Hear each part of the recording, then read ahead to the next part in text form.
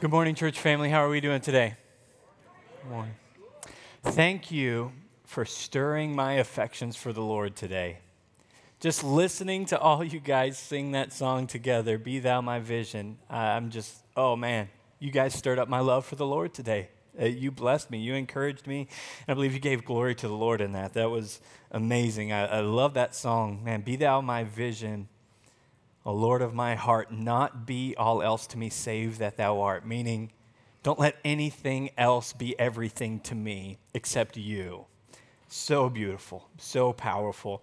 As a church family this year, you've been here for a little while. You know what I'm about to say. If you're new here, we welcome you. We hope that you have a good time with our church family today. We're in the middle of something called the Year of the Bible, where we're taking January to December to go Genesis to Revelation, following the primary narrative and story of Scripture, showing that the Bible is one story about Jesus, not 50 stories about a bunch of random different people, but all of those different people were serving the purposes of leading up to the revelation of Jesus Christ, his ministry, his work when he came, when he said, "It is finished" on the cross, changing all of history, dying and being raised from the dead.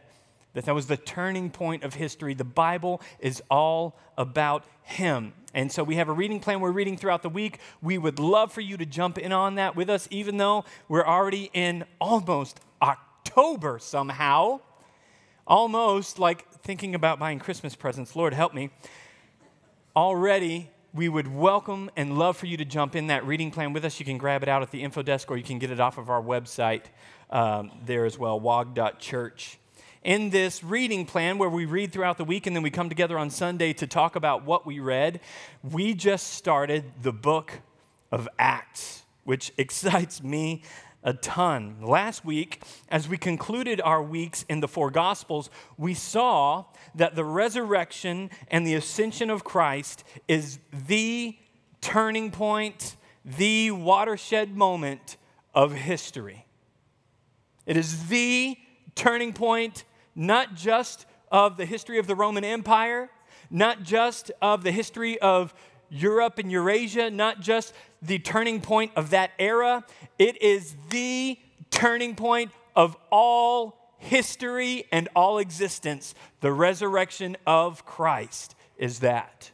And that's where we were last week. This week, we will see that the indwelling of the Holy Spirit is the turning point in our individual lives. Our church is a melting pot of theological backgrounds.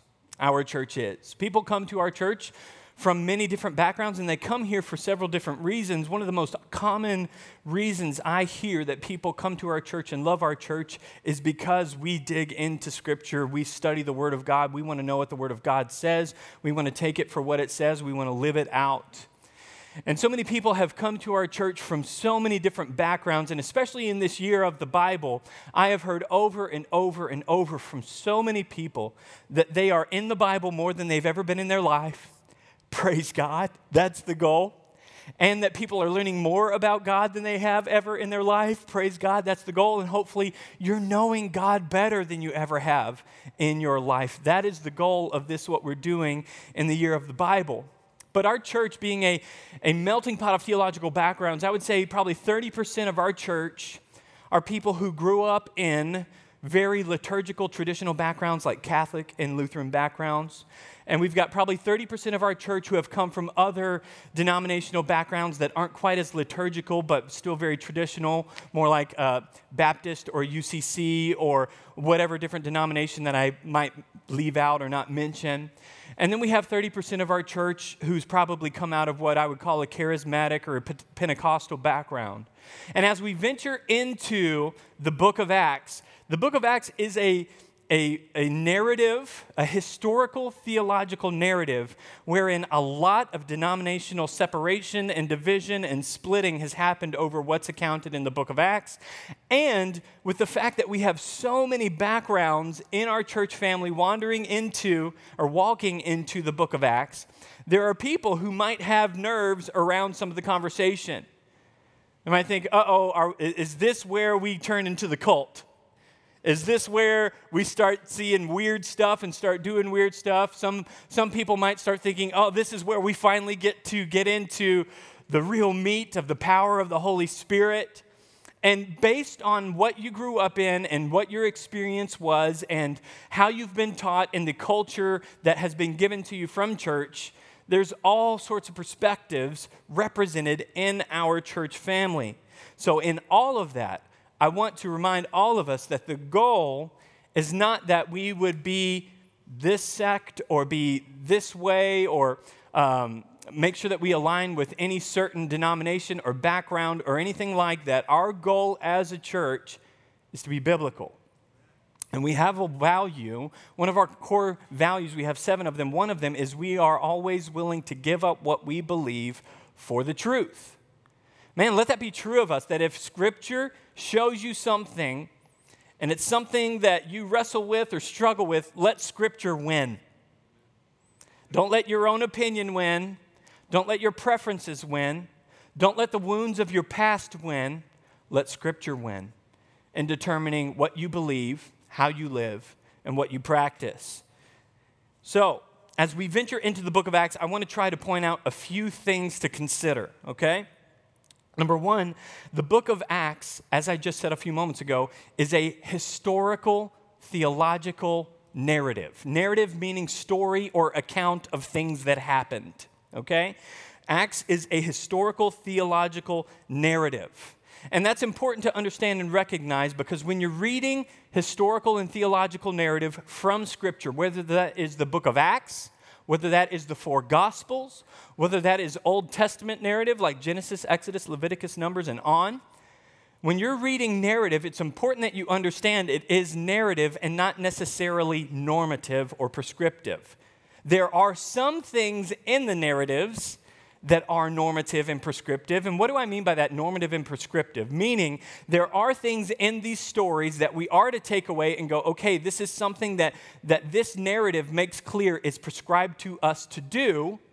And then there are some things in these narrative stories that are not prescriptive for us to do. And if you just treat all biblical narrative as prescriptive, then you have to start expecting certain things or trying to fabricate certain things and make certain things happen and or even doing things that if you read the narrative in context, it's clear you're not supposed to do. For example, if all biblical narrative, if all biblical story accounts are normative and or prescriptive, then all of us should be polygamists.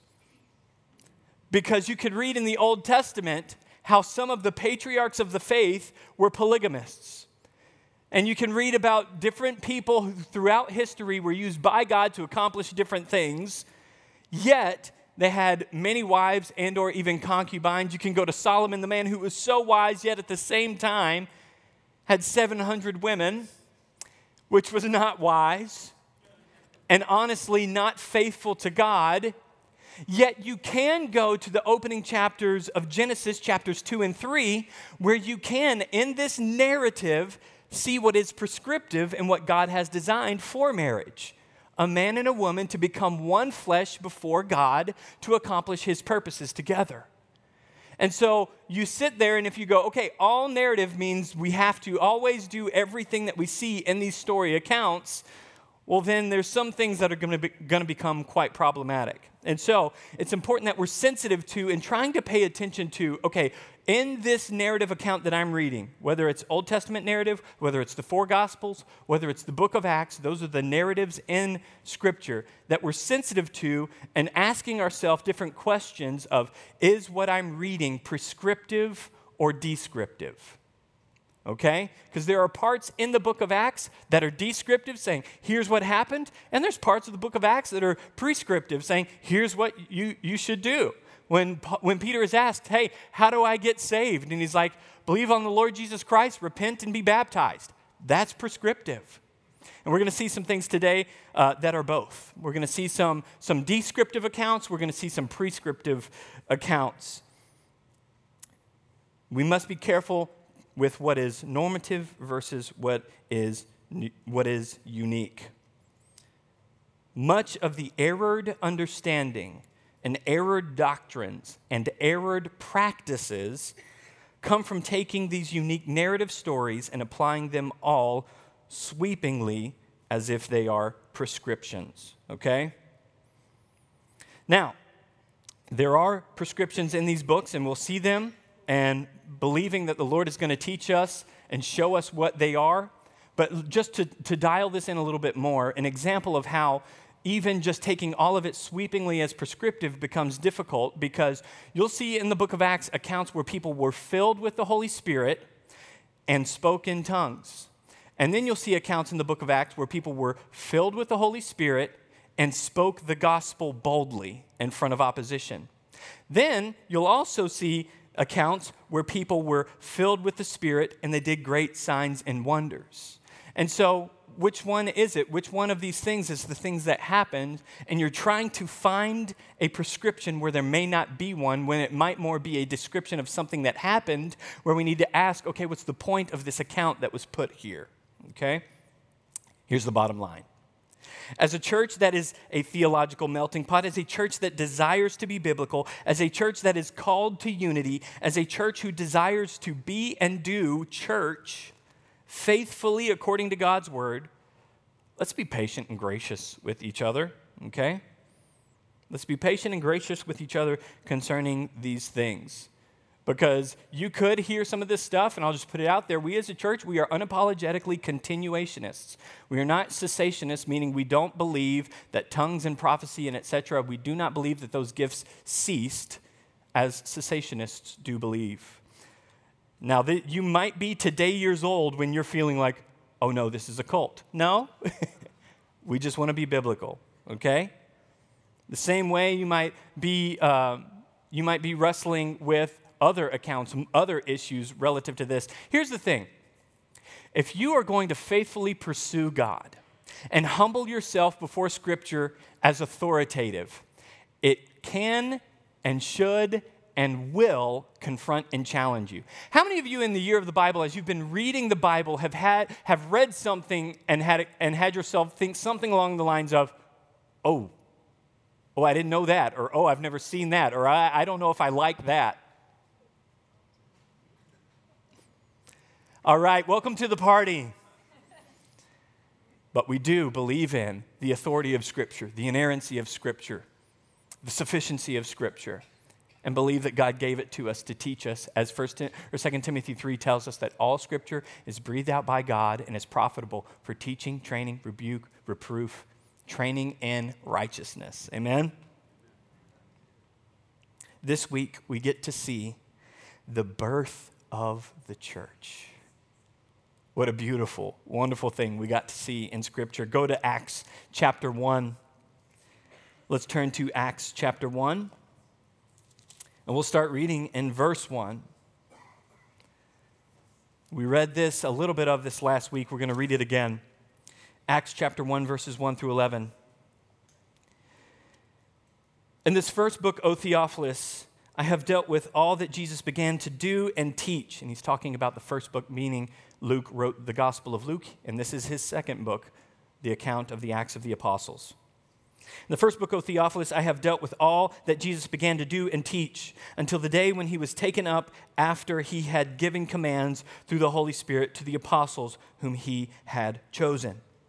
He presented himself alive to them after his suffering by many proofs, appearing to them for 40 days, or during 40 days, and speaking about the kingdom of God.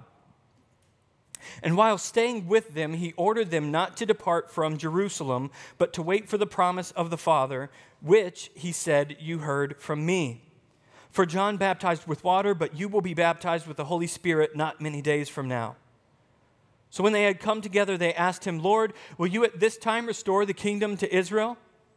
He said to them, it is not for you to know the times or seasons that the Father has fixed by his own authority, but you will receive power when the Holy Spirit has come upon you, and you will be my witnesses in Jerusalem and in all of Judea and Samaria and to the ends of the earth.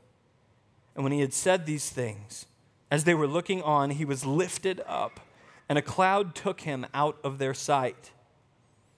And while they were gazing into heaven, and as he went, behold, two men stood by them in white robes, and said, "Men of Galilee, why do you stand looking into heaven? This Jesus who was taken up from you into heaven will come in the same way as you saw him go into heaven."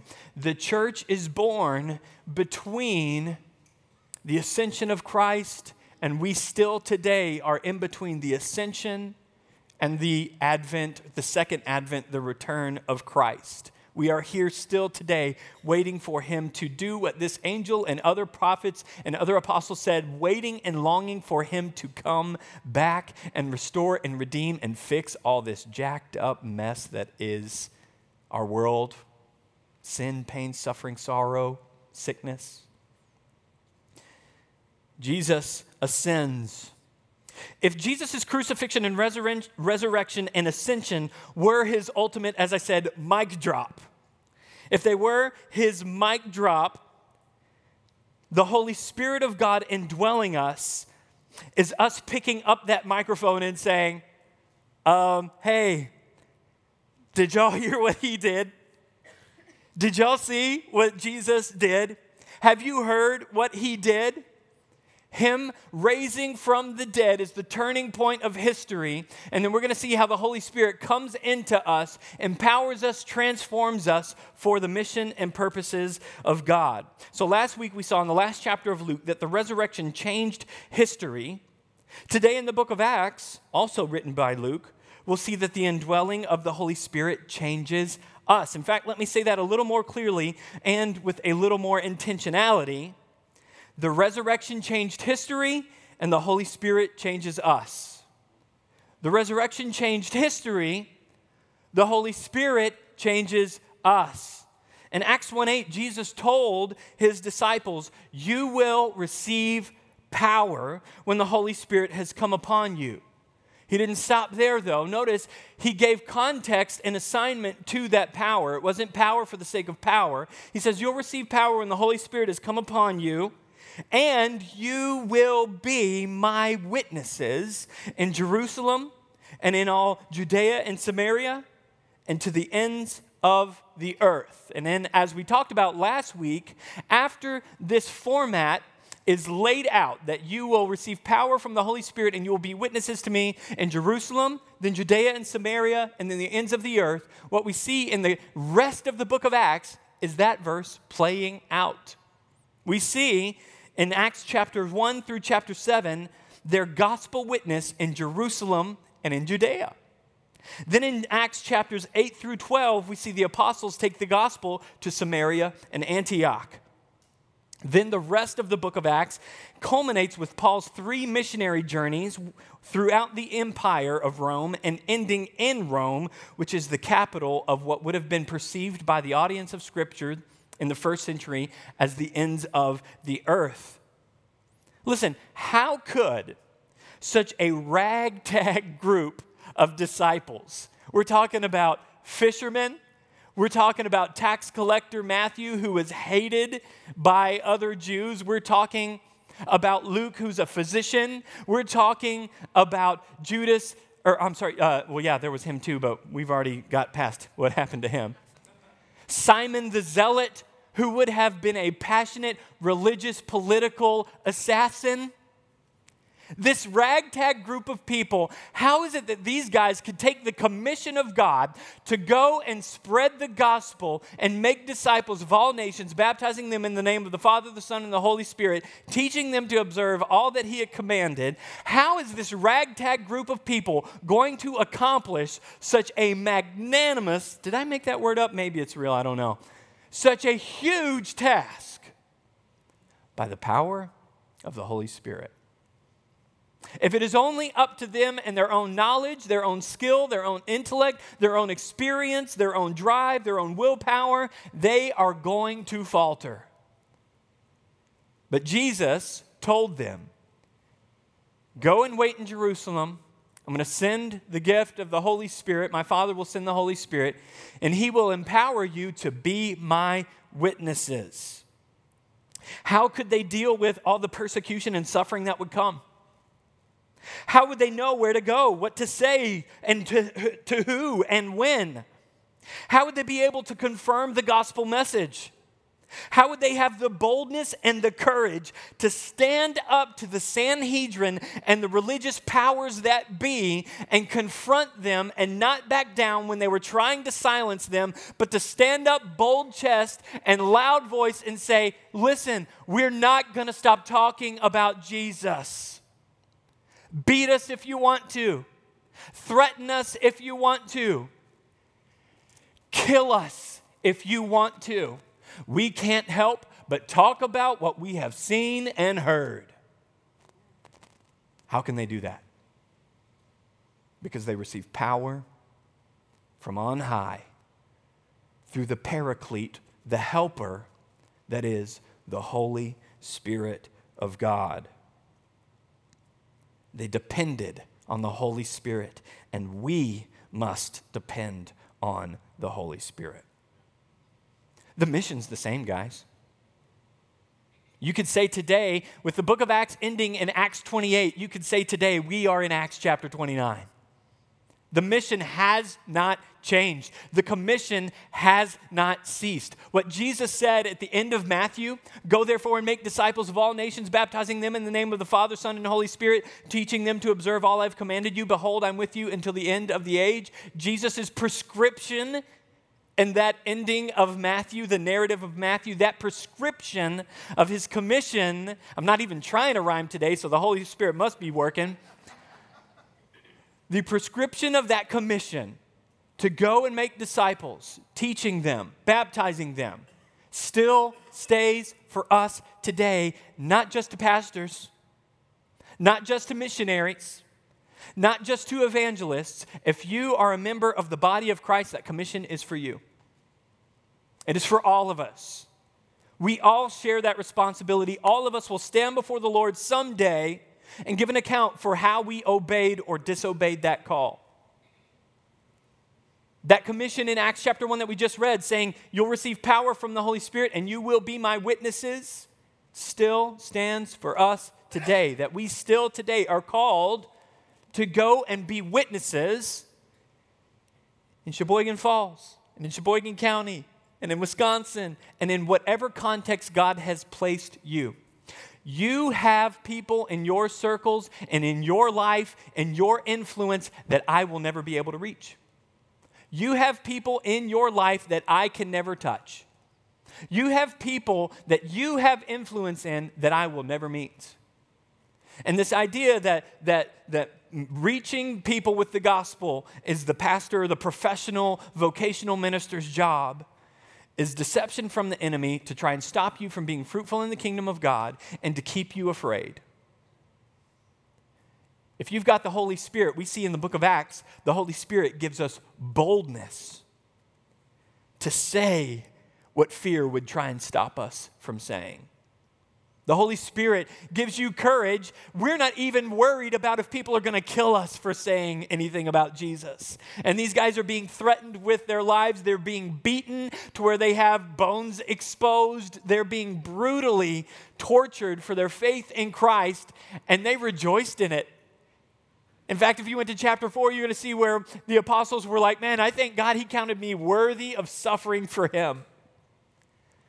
How do you do that on your own power? You don't. You can't. How do you have those hard conversations with the people in your life on your own? You can try. But if you have the Holy Spirit guiding you, giving you what to say, empowering you in the moment, you can do things that you could have never done on your own. We must depend on the Holy Spirit. Let's look at the coming of the Holy Spirit. Let's turn now to Acts chapter 2. Should turn over one page. Acts chapter 2, verse 1. When the day of Pentecost arrived, this is a Jewish festival, okay? Let me clarify that. Because a lot of times today we don't know better and we think Pentecost just equals when the Holy Spirit came and when tongues were manifesting in their midst and all that stuff. That happened on Pentecost, which is a part of one of the Jewish festivals, the Day of 50 or the Day of Weeks. When the day of Pentecost arrived, they were all together in one place, and suddenly there came from heaven a sound like a mighty rushing wind, and it filled the entire house where they were sitting. And divided tongues as of fire appeared to them and rested on each of them. And they were all filled with the Holy Spirit and began to speak in tongues as the Spirit gave them utterance. Notice these things. Now there were dwelling in Jerusalem Jews, devout men from every nation under heaven. This is after the diaspora, the dispersion, where Jews had spread out. Verse 6.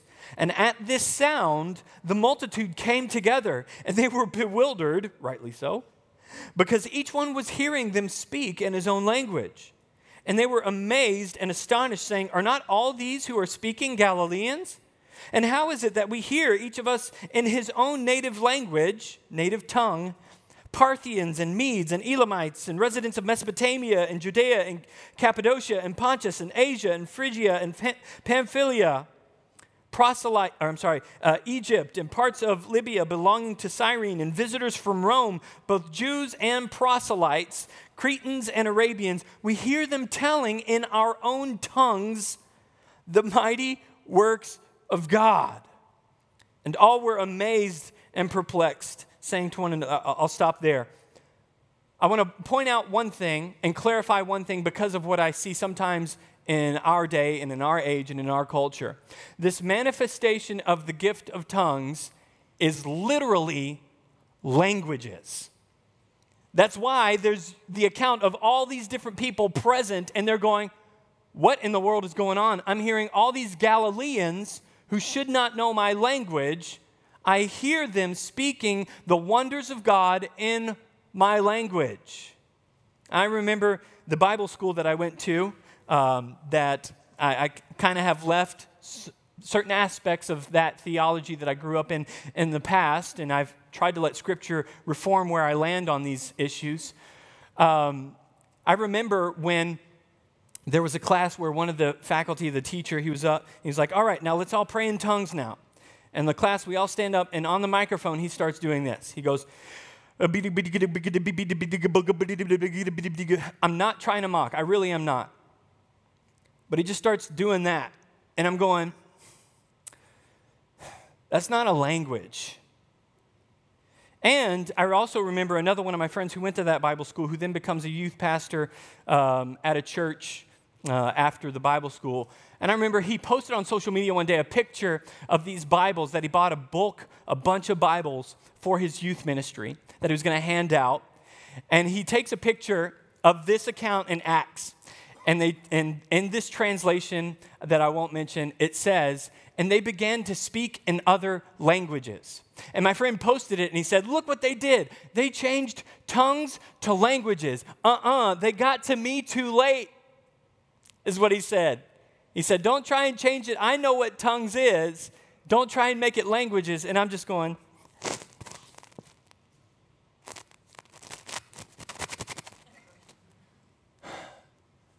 Jeff, don't you see that tongues, Jeff, sorry if you're watching today, call me and we'll talk.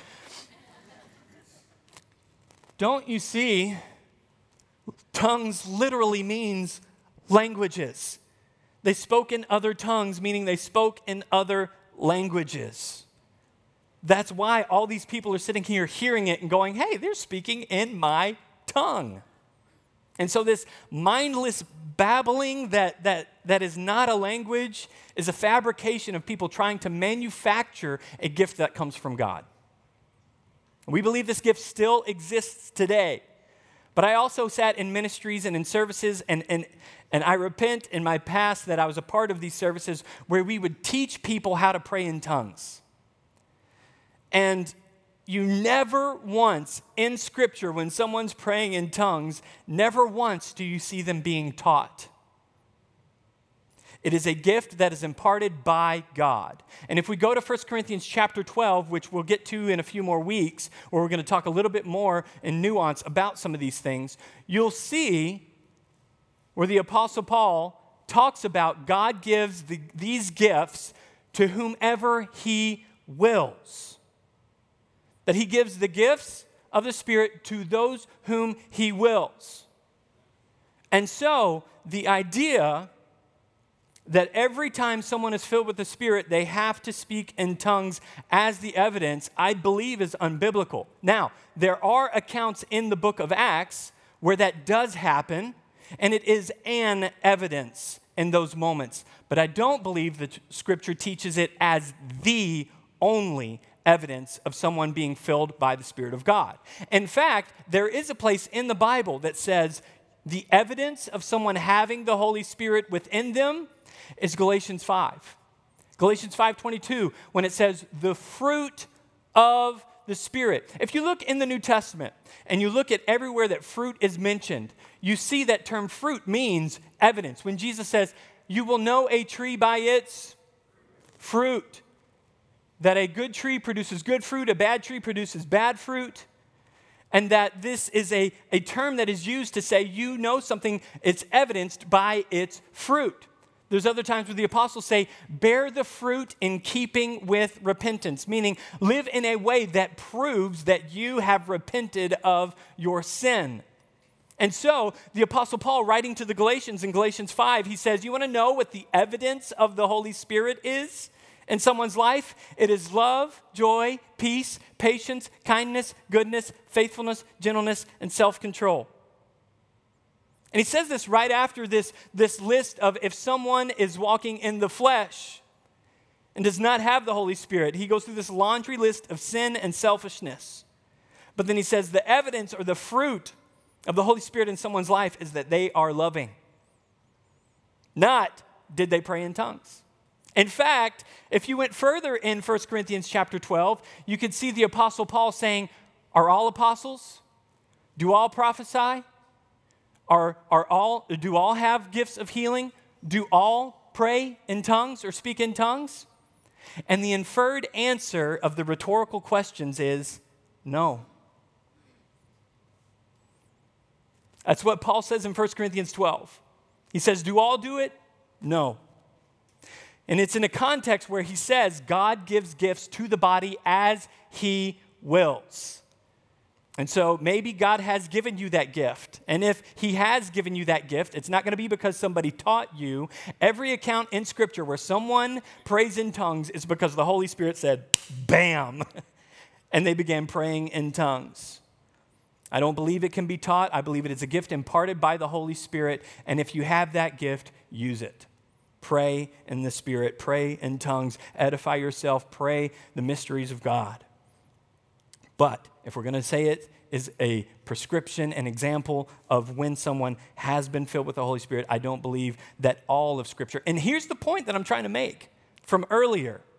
When you take one account here, one account there, without acknowledging tota scriptura, all of Scripture, that's where you get some doctrines that might be a little off. And that's where we have to take something we see and weigh it against all of Scripture, okay? All of Scripture. The Holy Spirit, we see two of the most significant and most historical, most world-changing and life-changing events happen extremely close to each other. And that Jesus turns the world upside down by coming back from the dead, conquering sin and Satan. And then the Holy Spirit turns believers upside down by taking up residence in their hearts. The Holy Spirit literally comes in. Before this happens, God's presence was on the mountain with Moses. And you're like, don't, Moses, you go ahead, go up the mountain. I don't want to go up there. I'm terrified. Or God's presence is in the tabernacle and only the high priest once a year can go in there. God's presence is in there. We stay out here. Or after they build the temple, Solomon builds the temple, or hundreds of years later, Herod rebuilds the temple, and everybody knows the presence of God is in there in the Holy of Holies. And we don't go in there, only the high priest does once a year after making sure they've done everything to purify themselves. This is a game changer. Now the Holy Spirit comes in and makes residence in us. This is another game changer. In fact, Paul, writing to the Corinthians again at one point, would say, don't you know that your body is the temple of the Holy Spirit, that the Holy Spirit comes in and makes his dwelling in us? Like, how does that not blow our mind? How does that not transform us? And I would argue if you haven't been transformed and changed, that it probably hasn't happened to you. Because the Holy Spirit of God cannot come into you and you go on in your life the same way that you did before. We're talking about the God of the universe, the God eternal. We're talking about the God who is upholding all things. We're talking about the creator of all things, the one who is infinite and all-powerful. And if that God comes to live in you by measure of the Holy Spirit, you don't look the same. You don't look the same. This is a game changer. I remember when my dad came home one year with this game changer. Who had one? Anybody have one of those? Yeah? I remember when my dad came home with that. Before he came home with this, it was calling so-and-so's house. They're not there. I'll try again later. Maybe I'll leave a message on the answering machine. Remember those? Some kids right now are like, what? Is that a toy? Like, yeah, that actually, I remember when my dad brought that home. Now, we didn't have to be at home or at the office or somewhere that had a landline to make a call. We could literally pull that out of Dad's briefcase wherever we were, wherever there was signal, and we could call anywhere, anyone, and they could call him. He could be connected to anyone at any point, again, of course, in that day, as long as there was signal. Then after that, I remember he got this one, the Motorola StarTAC, and that was like, wow, look how small that thing is. Because you remember even before the one I just showed that it started with the tall bricks like on Saved by the Bell with the huge antenna that sticks up. Yeah, wow. We didn't have one of those. My dad got the StarTAC and then it was like, look at this sweet, awesome little thing. My first cell phone when I was 16 was the Motorola 5165 where you could change the face plates, play Snake on it. Yeah, I was a boss on Snake. Mine had Dallas Cowboys faceplate on it, but yours was probably Packers and all that stuff. Yeah. Then after that, 2007 was a revolutionary year for another game changer when Apple goes iPhone.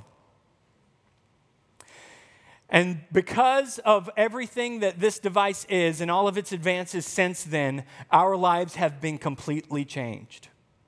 Like, do you remember when you actually had to look up on the atlas where you wanted to go and actually had to pay attention to road signs? Kids are like, what's an atlas? Do you remember, like, when you were walking in the dark and you had to just walk in the dark because you don't carry a flashlight on you like a weirdo? Instead of just going, flashlight, all right, I can see where I'm going. Do you remember when we used to have to actually watch the news for the meteorologists to lie to us about the weather? Do you remember when you actually had to really legitimately memorize phone numbers other than your spouse's and your home and your workplace? Like you had to actually memorize phone numbers or use a phone book or something like that? Do we remember all this? Do you remember what it was like when you had someone ask you a random question like, hey, how long do you think it took Leo Tolstoy to write War and Peace? And you actually would just have to go, yeah, I don't know. Instead of going, hang on. He wrote it in 6 years. Like, game changer of game changers. Our lives have never been the same, in some ways for the better and in some ways for the worse. And unlike cell phones and smartphones, the Holy Spirit has come in and has completely revolutionized and changed the game, not at all for the worse, but 100% for the better. In that, my dad could walk around and receive a call at any moment or make a call at any moment, at the fact that we can do whatever we need to do on our phones at any moment because that device, that access, that power is at our fingertips, in our pocket all the time. Now, God's not on the mountain. He's not in the tabernacle. He's not in the temple. He's in us, with us, empowering us, emboldening us, leading us, guiding us, convicting us, drawing us, working in us to refine us and prune us and mature us and sanctify us. The Holy Spirit is with us at all times, at work in us for the glory of God and for the kingdom purposes. In the end of the Gospels, they give us the good news that Jesus Christ rose from the dead, changing the world. And the beginning of the book of Acts gives us the good news that the Holy Spirit changes us. And it's a little like the early church. Rather than talking about what life was like before iPhones, they might be saying, hey, do you remember what it was like when we couldn't remember certain truths of Scripture, but now the Holy Spirit brings those things back to our remembrance? Man, how awesome. Do you remember what it was like when we used to have to try to navigate suffering and persecution with hope that it would end, but without the comfort of the Holy Spirit indwelling us? Like, do you remember what it was like when we would try to strengthen and encourage and exhort each other unto good works and faithfulness without these incredible, miraculous gifts that the Holy Spirit has given us? Do you remember what it was like when we had to resist the flesh and flee temptation on our own will power and with hearts dead and hardened by sin? Do you remember what it was like before that? Do you remember what it was like before the Holy Spirit came in and changed the game? It's completely different. And if you're trying to be a Christian on your own power, on your own strength, and are not depending daily, moment by moment, on the power of the Holy Spirit, it will only take a certain amount of time before you find out you can't do it. You don't got the goods. You don't have the power. You don't have the ability. And God calling us into an impossible mission comes in as the God of the impossible to take residence in our hearts, empowering us to do what we cannot do on our own.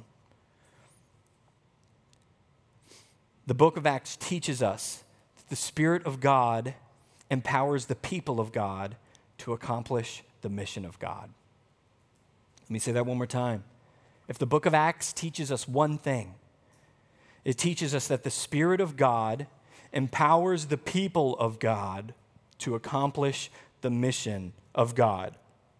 Although the Holy Spirit does many great works in us, He convicts us of sin. He draws us to Jesus. He illuminates our eyes to see and believe the truth. He fills us. He transforms us. He comforts us. He leads us. He prays for us. He gives us gifts. He matures us. He prunes us. He sanctifies us. He keeps us. He does many great and powerful things in us and through us. The primary emphasis in the context of the book of Acts is that the Holy Spirit empowers believers to fulfill the Great Commission. And we see this truth immediately playing out and unfolding as early as chapter 2 with Peter. After the Holy Spirit came and they were all praying in tongues, praising God, and all the different people with their languages were going, what's going on? And Peter takes advantage of that moment, full of the Holy Spirit, emboldened and empowered, and he stands up and preaches a convicting, confronting message, calls them out, no sugarcoating, no making them feel good, not trying to give them the good feels. He just puts it out there and says, you guys crucified the Lord of glory. In fact, let's turn there, Acts 2 and verse 36. And he says this in the middle of the sermon. He says, let all the house of Israel therefore know for certain that God has made him both Lord and Christ, this Jesus whom you crucified. Like if you're in that crowd, ouch. This isn't some feel-good message that he's given them. He's not beating around the bush or sugarcoating. He said, this person God has made both Lord and Christ, this Jesus whom you crucified. And he says, and it says, now when they heard this, they were cut to the heart. Why is that? Were they cut to the heart because Peter was some brilliant orator?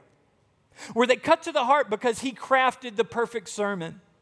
Were they cut to the heart because he properly exegeted these Old Testament things and showed how they pointed back to Jesus? No, they were cut to the heart because he was speaking by the power of the Holy Spirit, and that same Holy Spirit was convicting them of their sin.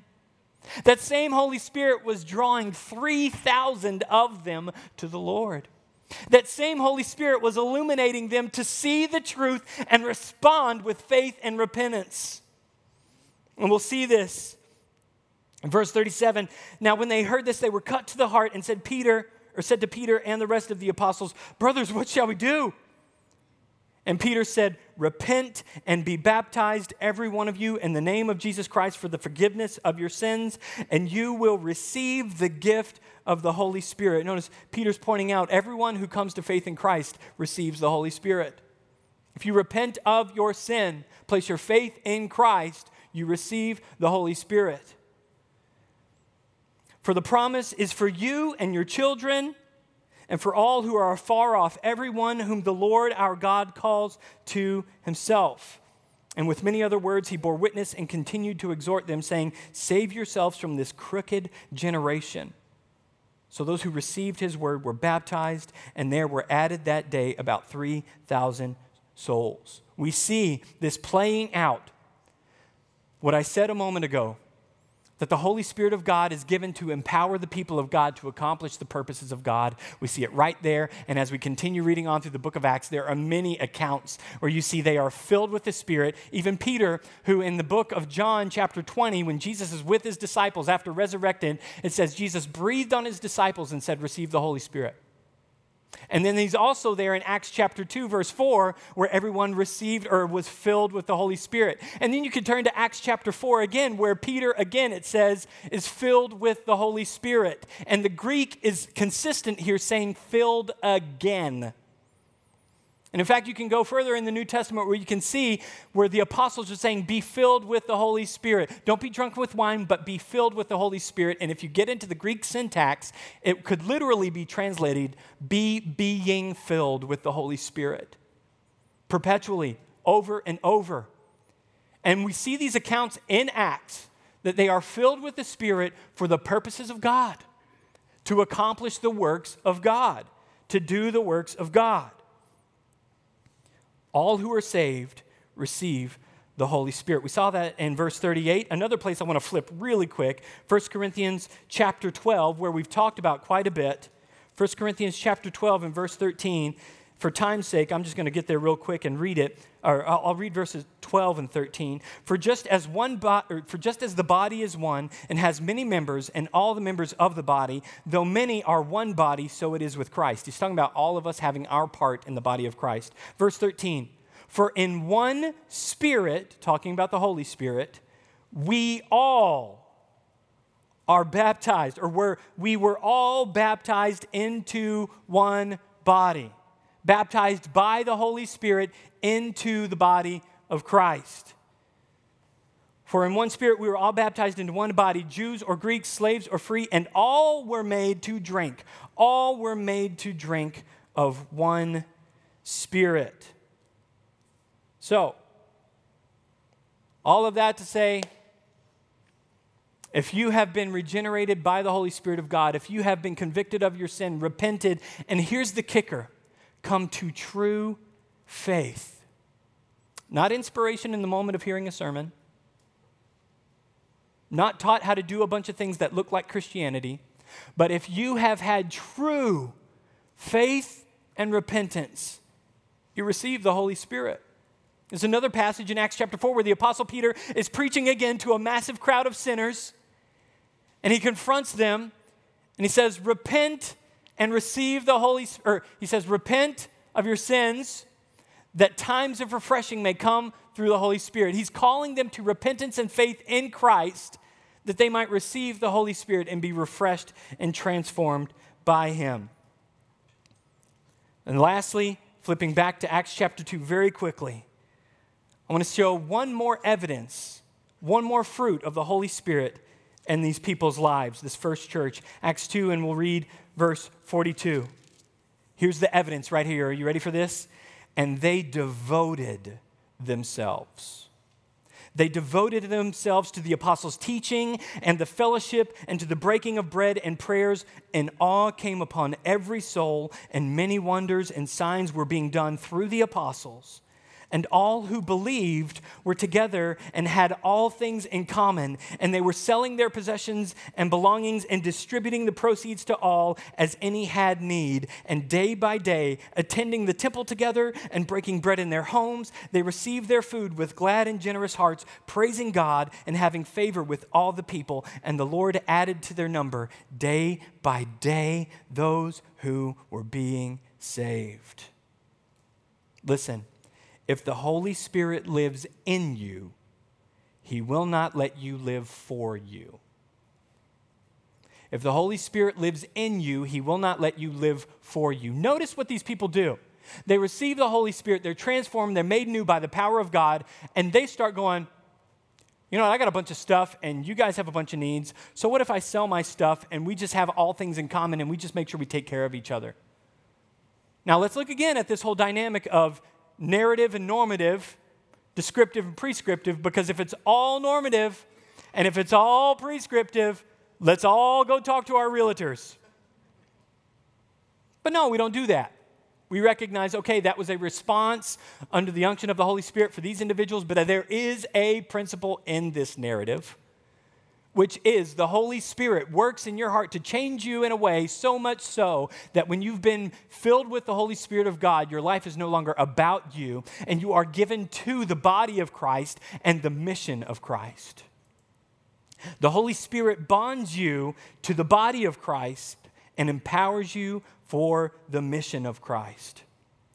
The Holy Spirit was given to a people who were to give themselves to the mission of Christ and to give themselves to the body of Christ. Listen, Proverbs says, faithful are the wounds of a friend, meaning someone who loves you sometimes is going to tell you some hard truths.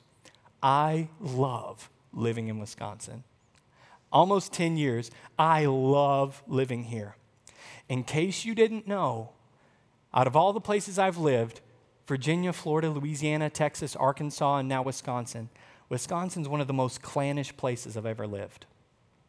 And there can be some strengths and some blessings from that, but there is very much a me, my four, leave us alone, you do your Jesus, we're going to do our Jesus, and that's not biblical. The Holy Spirit of God tears down the walls between Jews and Gentiles, between slaves and free, between rich and poor, between Romans and Jews. Like, the Holy Spirit takes all these people from all these different backgrounds to where they all recognize God is doing something so powerful and so amazing among us that I'm just giving my life, my possessions, my resources to it and to us because God's doing something. What if the Holy Spirit of God worked in our lives, in our hearts, and throughout our church family that we could be so united? What could we do? What could we accomplish for the purposes of God? What a difference, what an impact could we make in this time God has given us here on this life, on this earth? If we're truly filled with the Holy Spirit, if you've truly received the Spirit from God, if you've truly been saved, regenerated, and transformed by the God of the universe, then those preferences you have to just be me in my corner with me and Jesus, God says, come on, I've got better for you. Let's make the table bigger. Let's expand the room. Let's bring more chairs around the table because God loves more people than you and your four. And God has more for those people from you. And God has more for you from them. And we have to be willing to sit around the table with people who are not like us. Why? Because we have the same God. We have all been made to drink from one Spirit. We've all been baptized from that one Spirit into one body. And the Holy Spirit will not let you live for yourself rather than for Him and for others. And if you have been living that way and you're not convicted and drawn into opening up your life to others, then I wonder if you've desensitized your heart to the Holy Spirit, hardened your heart, and resisted His promptings and resisted His leadings, His nudges, His urgings, and His commands from Scripture. The Holy Spirit of God has been given to the people of God to accomplish the purposes of God. We need each other. We need the Holy Spirit if we're going to do what He has called us to do. Lord, I pray today that for all of us, if there's anyone present who does not know You, who has not been filled and transformed by Your Holy Spirit, Lord, I ask today that You would open their eyes to the truth. I ask that Your Holy Spirit would come in and transform them. I ask for all of us, Lord, as we see one of the ministries of the Holy Spirit is to convict the world of sin. Convict us, Lord, if there's sin in our lives, if there's attitudes, if there's behaviors, if there's actions, if there's words that are not pleasing to you, would you convict us of that? Let us feel that prick of love, that confrontation of love. Lord, I ask also that your Holy Spirit, if there's anyone present or watching or in the commons that has not been made new and transformed by you, Lord, I ask that you would give them that faith. Let them ask to receive the Holy Spirit. Let them ask to be transformed by you. And Lord, I ask in your goodness that you would answer that with a resounding yes. And Lord, for whatever gifts you give to each of us, Lord, I ask that you would let us use them for your glory, for your purposes, and for the good of the body of Christ. We thank you, Lord. In Jesus' name, amen.